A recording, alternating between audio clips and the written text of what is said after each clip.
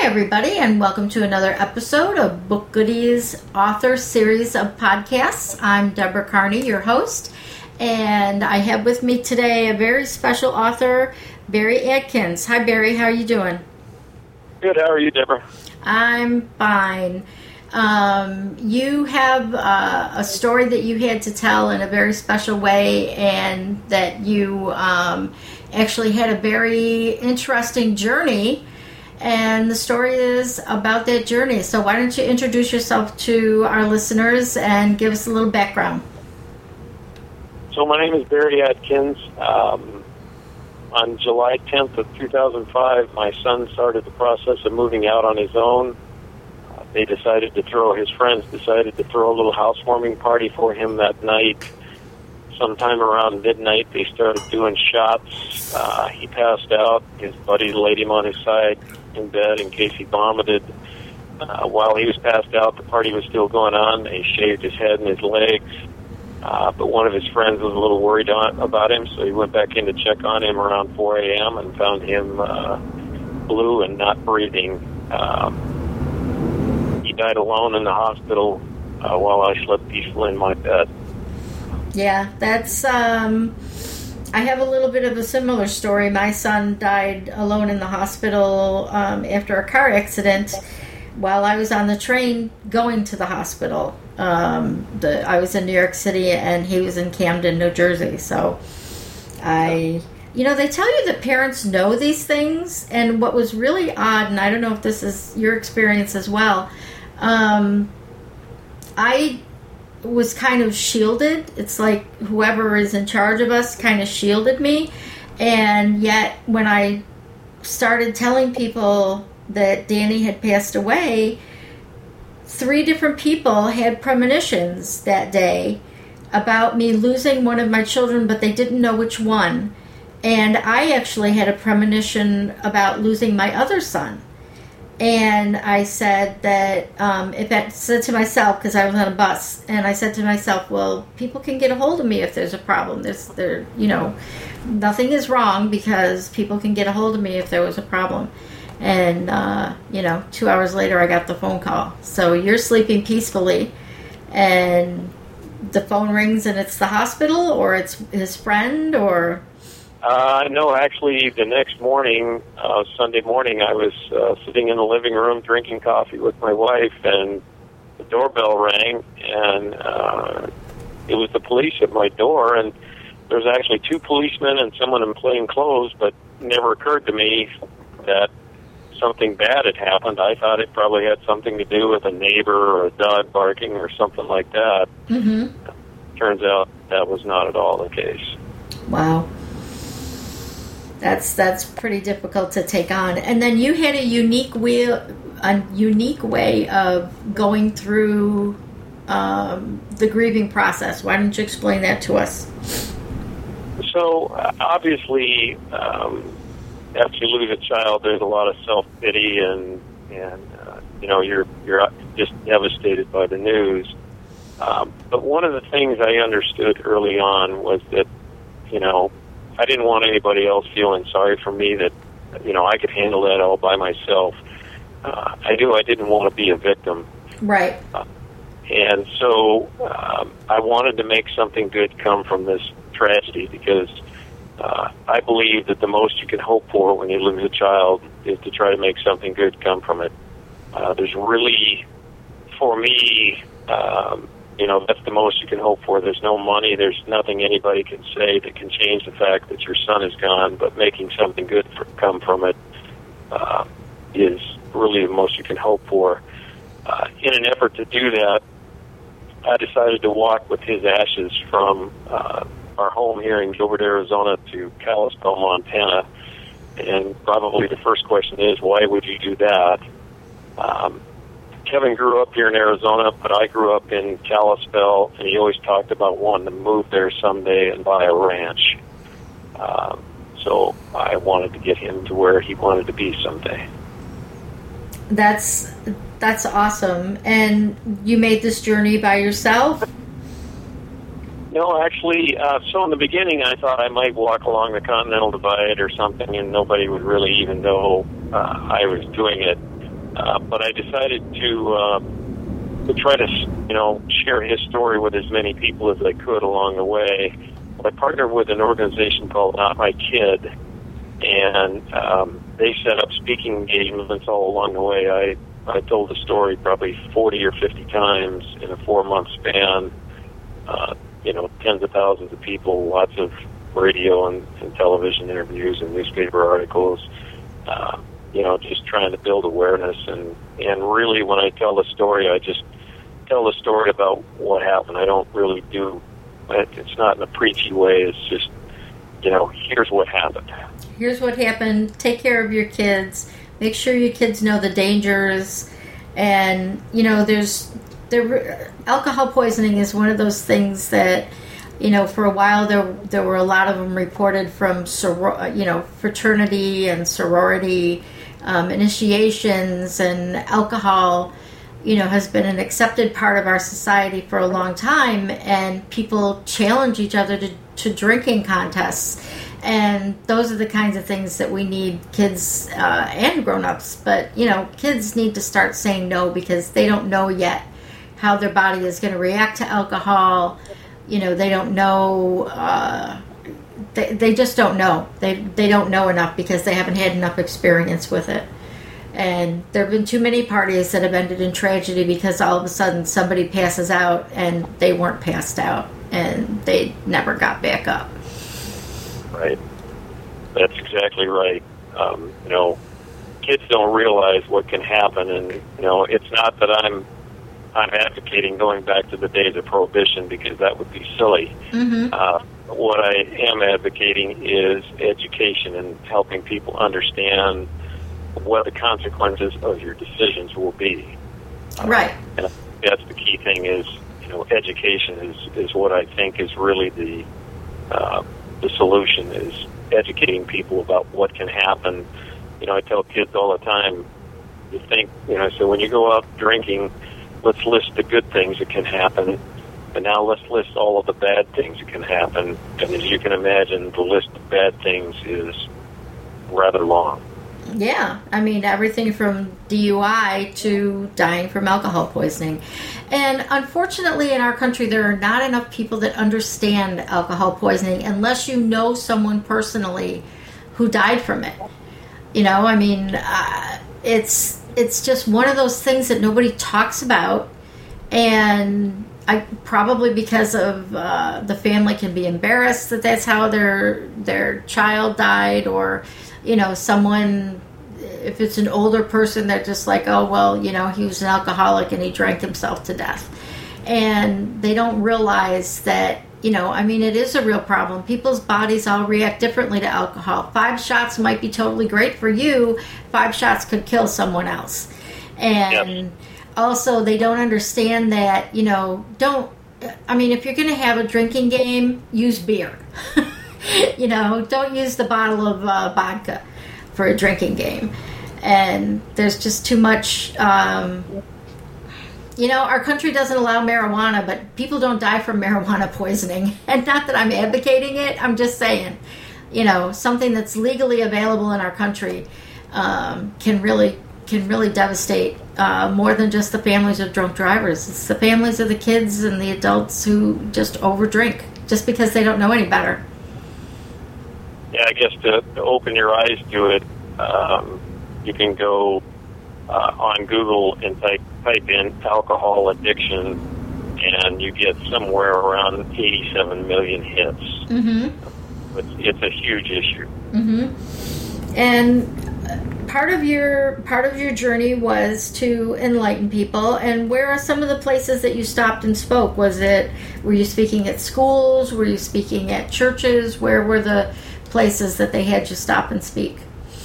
It was primarily schools, but I did churches, I did treatment facilities, you name it. There was kids that had been caught drinking, and that was part of their punishment, was going to these facilities, and I would speak there. So a wide range of places, but probably primarily schools, and primarily schools.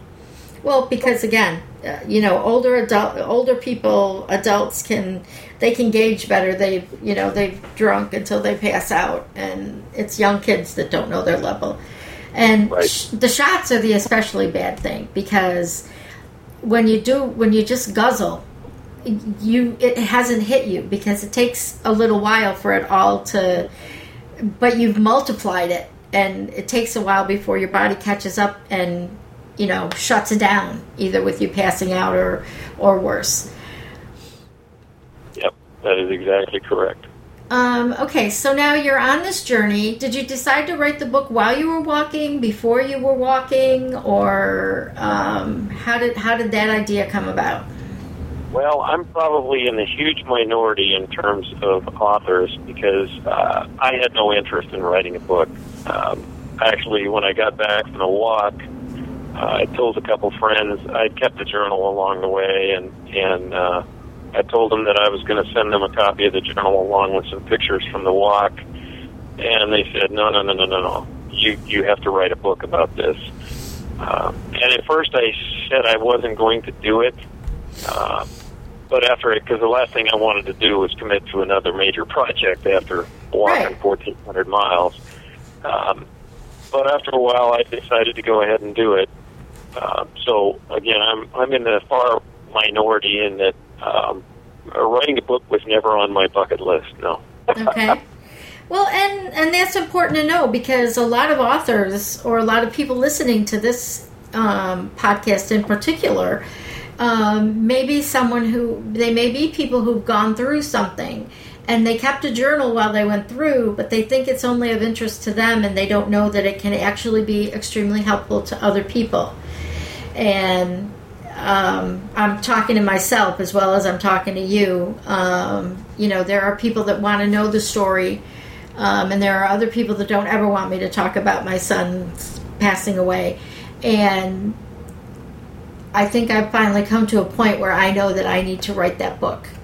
And yeah, I agree. There's a lot of people out there that have incredible stories that have never put them down on paper, and it is a lot of work to do it, but it's also helpful because you get to put together a story, and I think that's sort of healing and helpful both.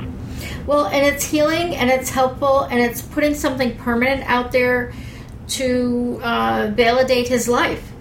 Yeah. I mean, your son was I would assume like any other kid, he was an incredible kid. He wasn't a drug addict. He wasn't a alcoholic. He just had a bad night.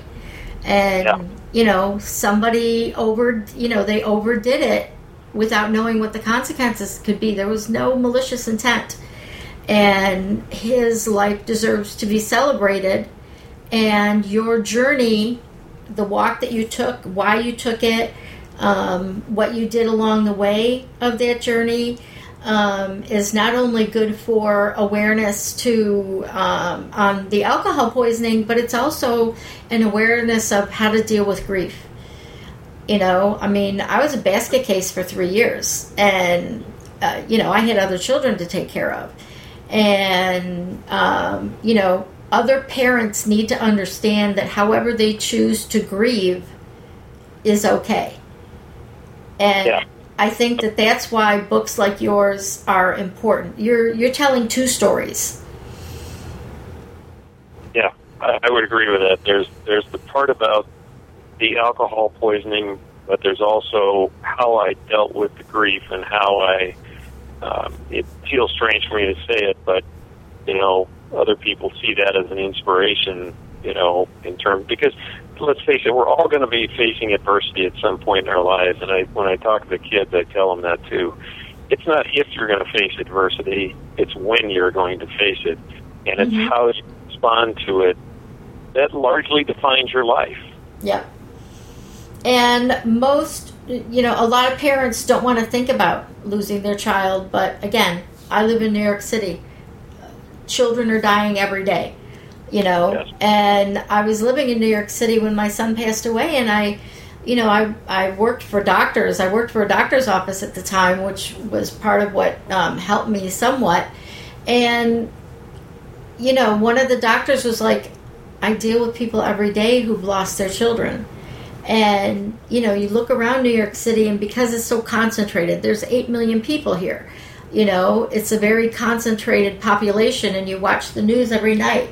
And, you think to yourself, I thought to myself, why am I, I can't excuse myself for grieving. I can't make myself stop grieving. But I also think about, how do all these other parents do it? How do you get through it? How do you move on? And, again, you have to grieve in your own way. How long after he passed away did you start the walk? It took, so he died in July 2005, and I started on the walk in February of 2007. We had logistical things to consider because I thought about taking off that next year, but we really weren't ready to go, and I couldn't leave in the wintertime. No. Because there would be weather issues that would be a little tough to deal with. And I couldn't go in the summertime because all the schools were closed. Okay. So that sort of settled on leaving in late February in 2007. So it was about a year and a half after he passed away. So you were already dealing with a lot of the grief issues, and you were still at the point where you realized that I know what it is a year and a half in, and it's still not good. And for the grief issues that you that I personally took a while to come to grips with, the part about forgiveness. Yeah. Kevin was my son. It's easy to forgive him. And I had forgiven the people at the party because ultimately this was Kevin's decision. Mm-hmm. But the person that is the hardest to forgive is yourself. And you see this in, when they talk about the veterans from Iraq and Afghanistan, they talk about struggling to forgive themselves for what happened to one of their buddies. And, that forgiving yourself for what happened is such an important part of the healing process, in my opinion. Absolutely. Every single day I replayed in my mind, and I'm like, he didn't have to get in that car. He didn't have to go. He didn't have to, my son was killed in a car accident. It was raining. They should have not gone yet. They, and it's just, he was the only one even injured in the accident. And the police didn't think, they didn't do measurements or anything to see if there was any, alcohol involved or anything like that, because they didn't, he was ejected from the car, but he wasn't, they didn't know he was critically injured yet. So it was, you run through your head and you go, I told him he didn't have to go. I wish he would stayed home. I wish I got home earlier that day. You run through this in your mind, whether it's logical or not. And my other son looked at me and said, Mom, if he had stayed home, he would have died choking on a potato chip or something that night. That was his time. And you still can't, you don't get it. It takes you a long time to get that through your head. Yeah, it's forgiving yourself is by far the most difficult thing to do, but you have to do it, or it will destroy you. I mean, I'm sure you've heard the stories too about parents who have lost children, and it destroys their lives. Mm-hmm. Yep. And I got to say that if I didn't have my other child that relied on me, and my daughter, and other people around that really needed me, I got to that point where I didn't want to be around anymore. I mean, I never really thought about killing myself, but I really got to the point where, why bother? And, I warned people around me. I said, if I get to a point where I feel even worse about this, I will check myself into a hospital. And so if you get a phone call, you need to come here and take care of your brother, because I'm going to, I'm that close that I will hospitalize myself. I wouldn't take my own life, but you do get to that point where you're like, why bother? And then that upsets the rest of your family. Yeah. And, that upsets everybody else in the family, because then they're like, well, was he the most important thing in our lives? You don't care about me anymore. and you have to balance. I mean, my son that died a few years after his brother looked at me, like a year after his brother died and said, "Mom, I'm still here." I haven't died. And it really just is a very long process. And I'll share one last thing before we get back to you. I was at an event the weekend after my son died, and a woman came up to me. I used to show cats, and there's kind of a hierarchy. There's the people who win all the time, and then there's the people like us that we were around, but we weren't anything in the upper echelon type of thing. And a woman that had never spoken to me before, more than just a passing glance, walked over to me, and she gave me a hug, and she said to me, "My son died when he was 21 years old, 21 years ago today. And I know what you're going through, and I'm not going to tell you that it's going to get better." She says, "I'm going to tell you that it's going to get worse, and then it's going to be tolerable." She says, "It will never get better, but you will learn to live with it." And on my worst days, that woman's words were the ones that I stuck with. And you took a very long journey, and I'm sure planning the journey was part of your healing process as well. Sure, it was. And now, to get more technical about your book, where did you self-publish it? Did a publishing house pull it together for you? What happened? Well, I sent out a few letters to major publishing, to agents and that sort of thing, and got either no response or thanks but no thanks. And then I started looking at the self-publishing stuff, and there's lots of good ones out there, but I didn't feel like I saw, they were interested in helping me publish the book, but none of them seemed personal interest in the marketing or any of that sort of stuff. And so, and anyone can do this. I basically became my own publisher. I found a guy to edit the book. I used book clubs to critique the book, which, by the way, was one of the best things I did. I gave book club copies of the book as I had it. I had them read it, and then I went back to the meeting with them. First question was, what did you like about the book? They told me all the things they liked about it, but the real question was, now, every one of you has to tell me one thing you did not like about the book. Oh, I like that. And that was really the nuggets I was looking for. What did you think I was missing? What did you think I should have talked about more? And that was very helpful. So, I mean, there's lots of editors out there that can help you edit a book. I found someone to design the cover. There's lots of printers out there that print on demand. I used one here in Phoenix, Snowfall Press.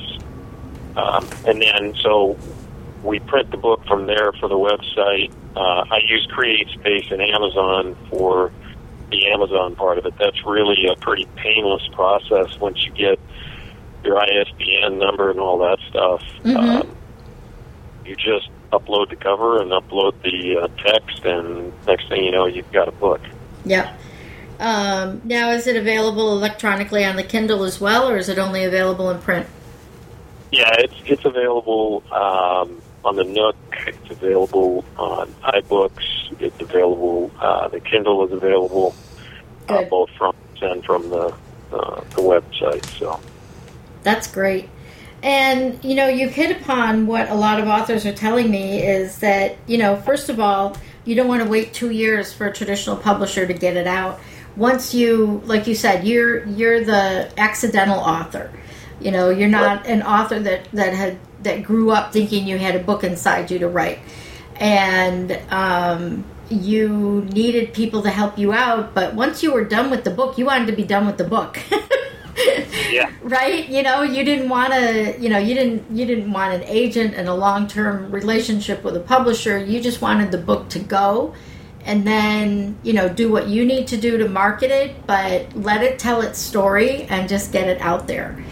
And I think through a traditional publisher, they have a formula the way they want a book like that to read, and they want to make things more dramatic than they are, and they would maybe do a cover that you didn't like and tell the story in a way that wasn't true to you, just because they want to make it fit their formulas. So this way you got it edited the way you wanted it.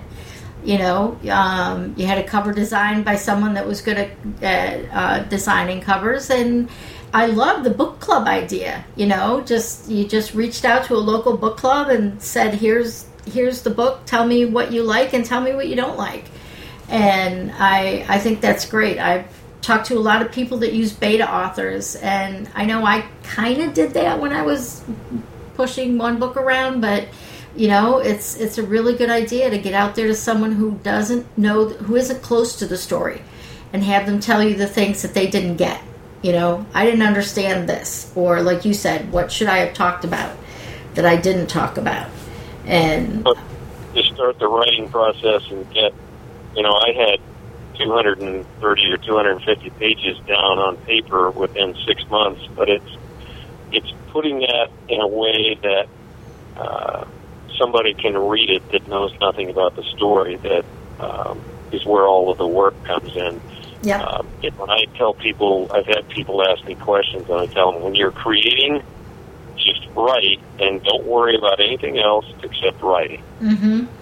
Editing, that's a completely different animal.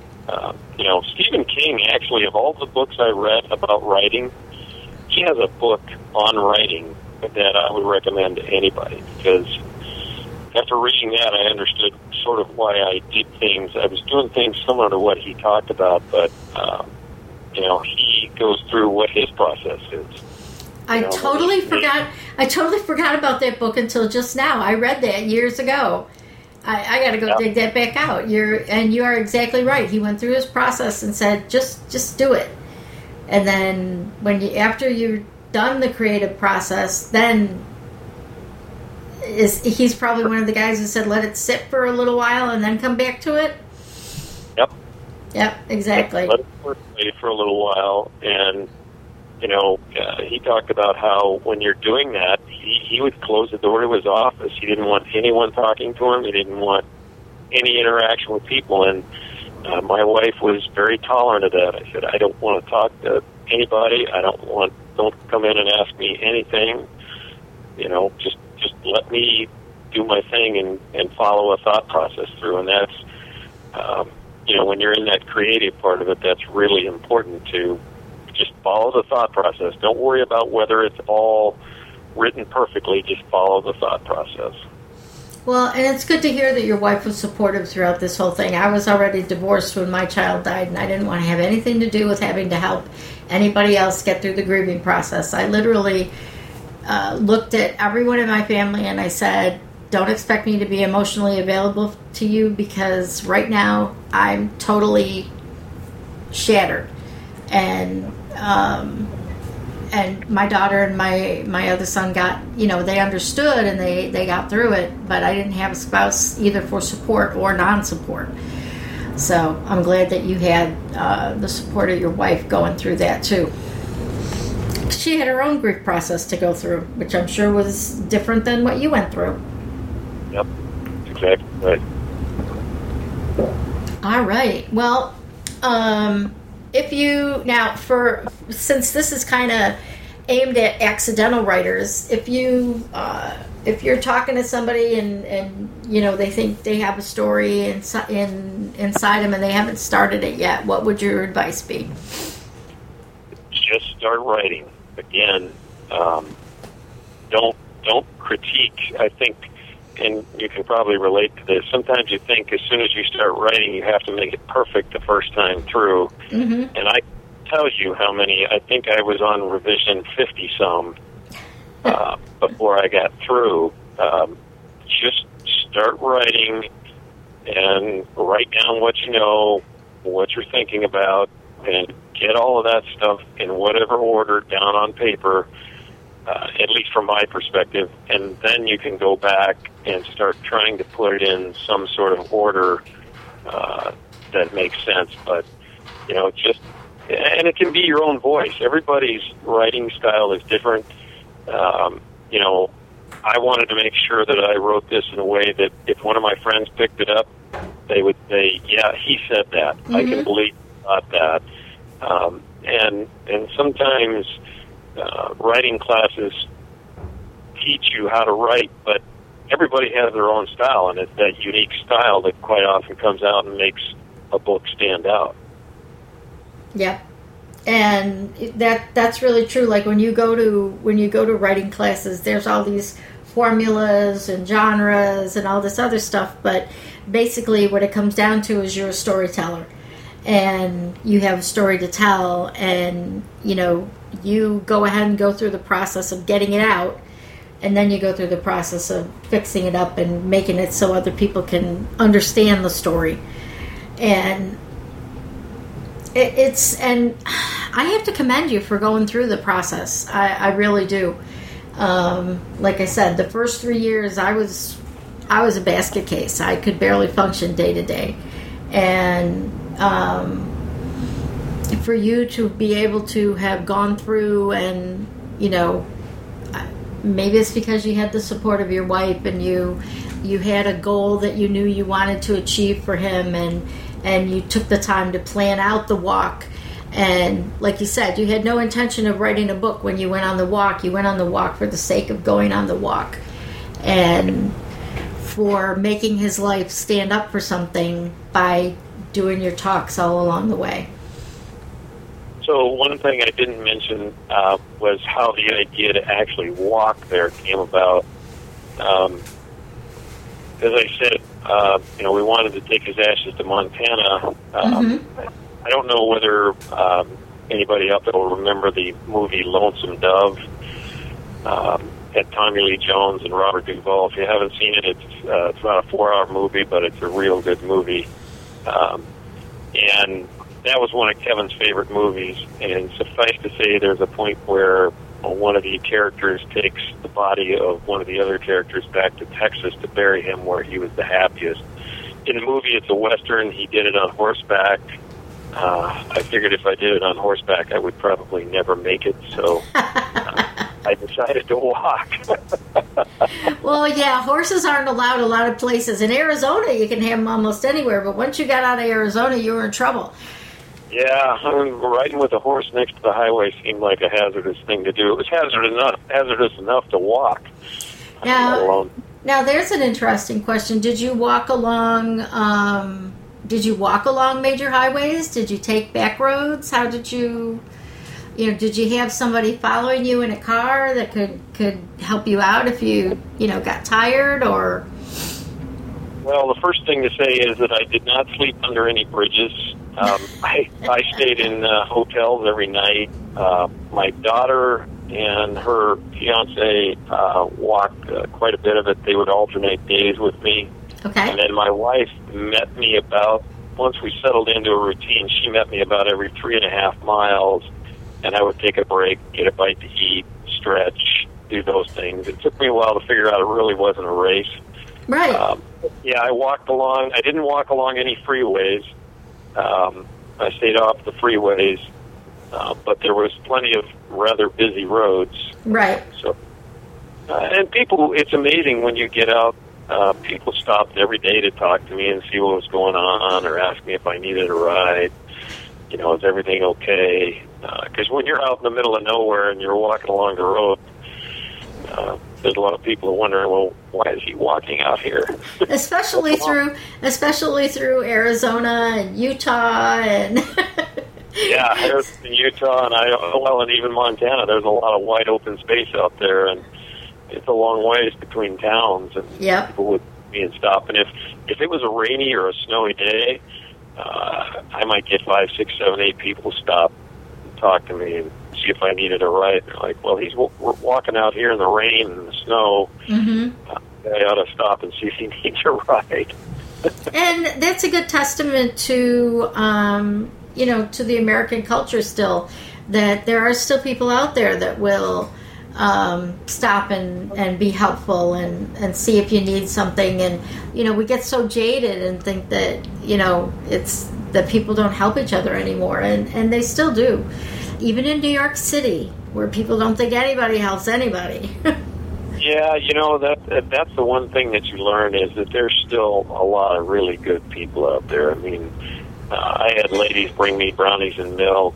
I'll never forget a guy who stopped. He was driving an old Datsun, which that tells you how old it was. It's probably a 72 Datsun. And he stopped and talked to me for a while, and he's an older gentleman. And when we got through with it, he handed me $5 and said, "Make sure you go get yourself something to eat when you're done tonight." Aww. And there's part of me that did not want to take that because, the idea of the walk wasn't to raise money. Right. People contributed, but that wasn't the idea. But to deny them that joy of saying they helped in some small way, you can't do that. So, you get it. You understand that. There are so many people out there that do not understand that. And I learned it a long time ago. And people are like, I don't want to take a handout. I don't want to take money from somebody. They aren't offering you their house or whatever. They're offering you just something to say that they participated and they helped and they gave you something, Yeah, I am that joy. Yeah, it's joyful for them to do it. And I know so many people that are like, no, it's charity. No, it's not charity. It's giving somebody that joy. I'm so glad you understand that. Because it's mostly men that don't get it.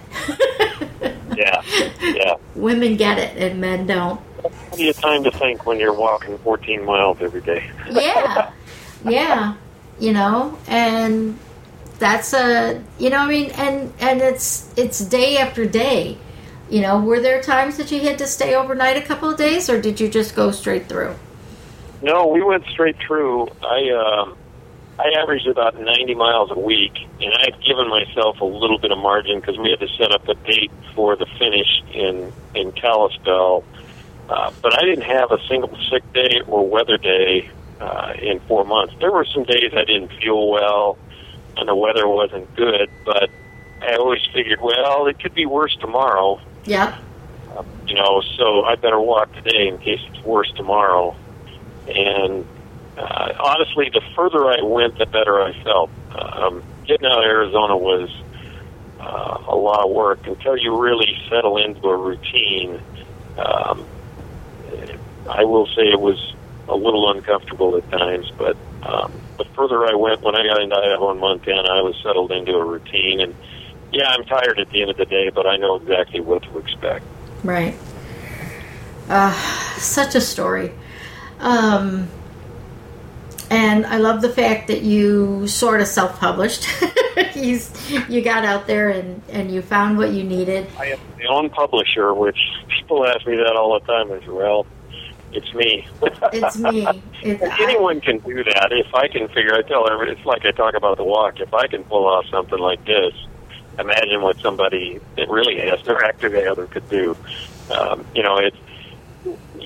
Anymore, there's so much information out there, and, I think people tend to worry about that last step in finding a publisher.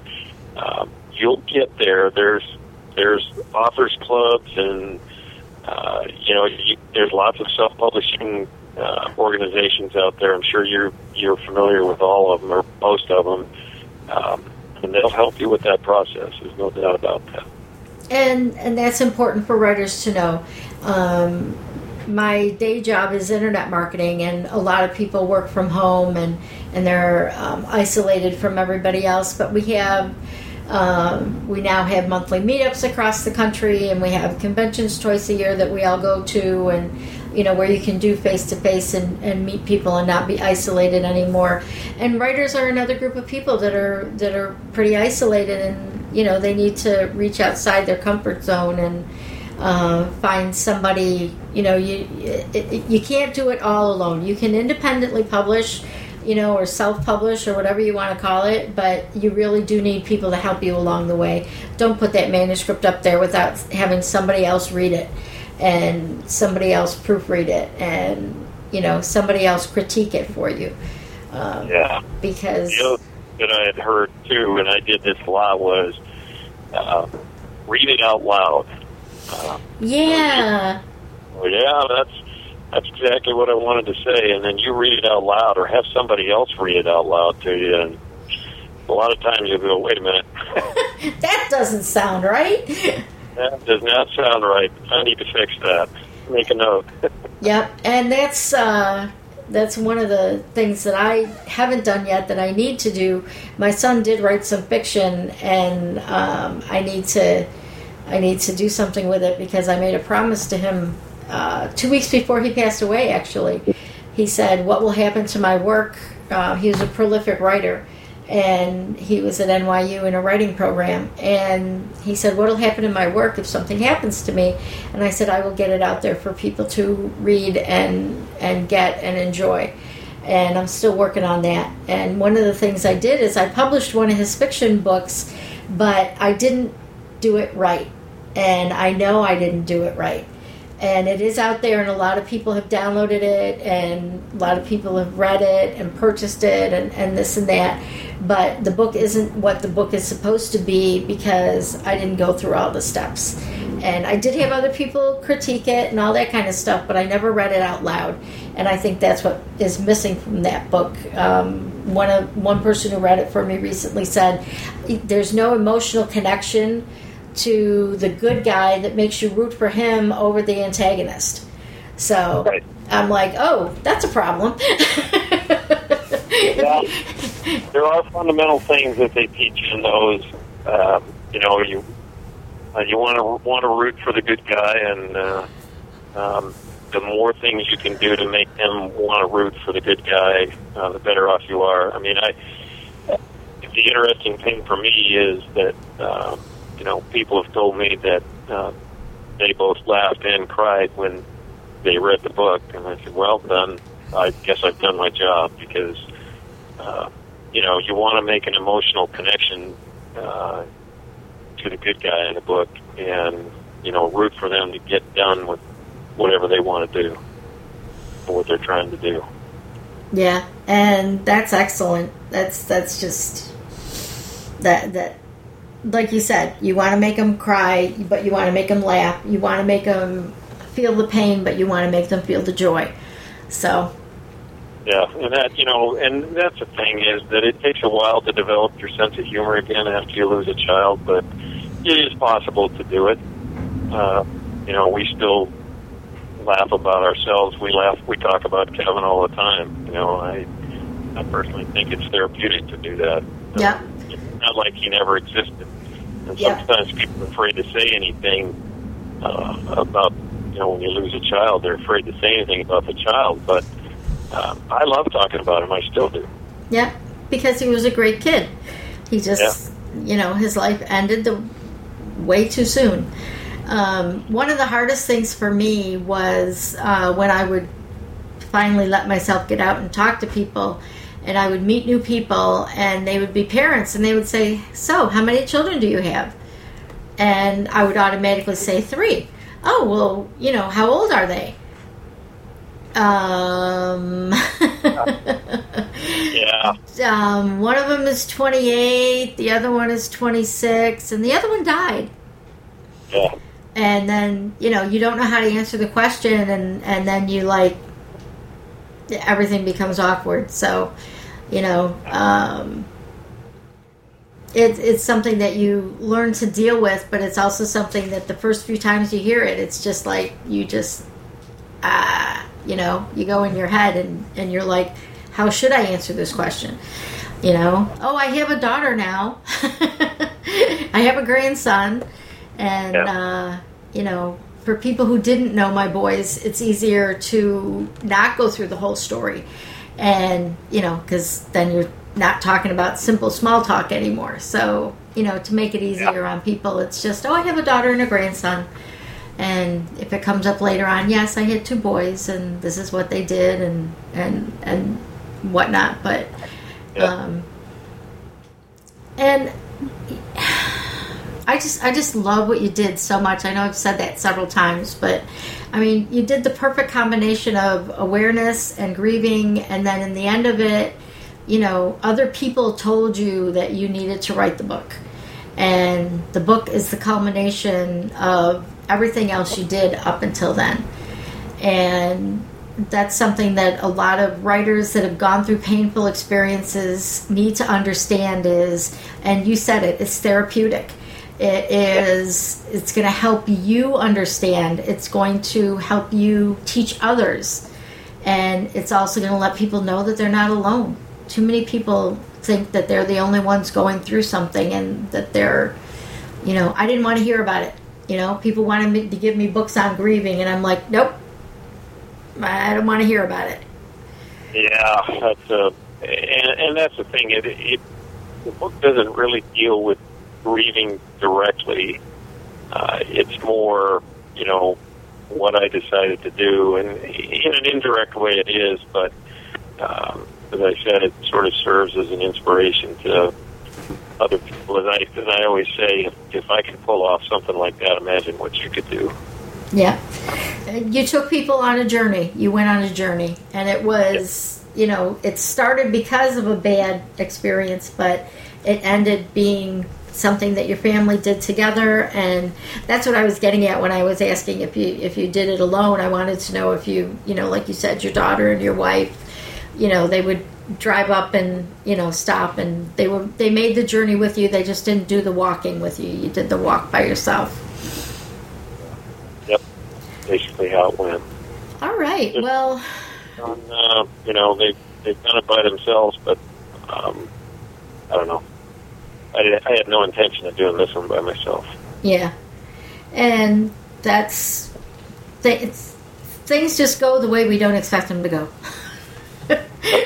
That's just the way it is. So I want to thank you so much for sharing your story. I know it's got to still be difficult to talk about it, even though you've gone through you know, all the book publicity and the walk and the speech, you know, the speaking and everything else. There's always that little tug at your heartstring every time you have to tell the story again. And I want to applaud you once more for being brave enough to share your story and your journey. And I hope it inspires someone else to share their story and their journey. Thank you. Now, tell people where they can find you on the internet. A lot of our folks listen via iTunes, and they aren't actually on our show notes page. Yeah, so the website is kevinslastwalk.com. Twitter is @Kevin'sLastWalk. Facebook is Kevin's Last Walk. Yeah, if you Google any of those, if you Google Kevin's Last Walk or anything, and obviously you can connect Facebook and Twitter on the website. Right. Awesome. Well, thanks again. And for all of those of you that would like to read the show notes and find out a little bit more, get the links directly to the book or whatever, come on over to BookGoodies, BookGoodies.com, and you can find them both. You can also connect with us on Twitter.com/BookGoodies and Facebook.com/BookGoodies. And we also want to thank Geekcast.fm for hosting our podcasts. And I want to thank Kevin again for sharing part of his day and part of his life with us. And if you want to know more about me, you can go to DeborahCarney.com. And folks, thank you for listening, and get out there and get writing, and have a great day.